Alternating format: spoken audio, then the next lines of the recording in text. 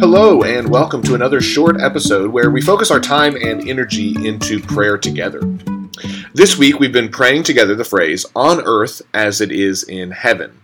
We've been doing this in an attempt to orient our minds toward God's kingdom.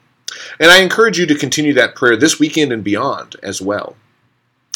Today, I'd like to invite you into the world of one of Jesus' parables. It's told in Matthew chapter 13, verses 31 and 32, and it's the parable of the mustard seed. So, really briefly, listen to these words from Jesus. The kingdom of heaven is like a mustard seed that someone took and sowed in his field.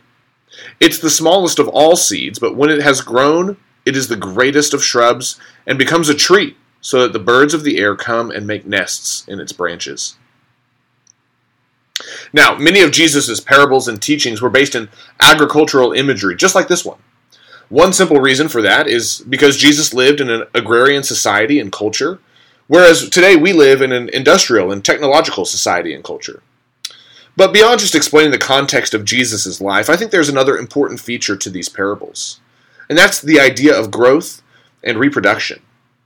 Now, this particular parable is about a seed, a small seed, but one that grows, and just like all living things, reproduces. And this, I think, is an important feature of the kingdom of heaven, too. God's kingdom is a kingdom that grows and reproduces.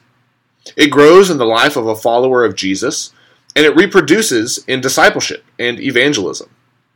And this is why the prayer, on earth as it is in heaven, is such an important one for us to continue praying.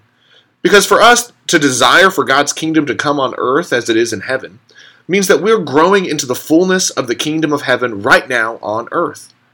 And it means that we are trying to reproduce it in other people's lives so that the kingdom of heaven continues to grow not only within us, but also outside of us, to the benefit of others in the world. And so as we continue to pray together over the next set of days, remember that the kingdom of heaven is growing and reproducing. I invite you to pray that it will do so in your life as well. That you'll have specific opportunities to participate in that growth and reproduction. And continue to pray that God's kingdom would come fully on earth as it is in heaven. We'll see you again next week, and until then, keep on praying.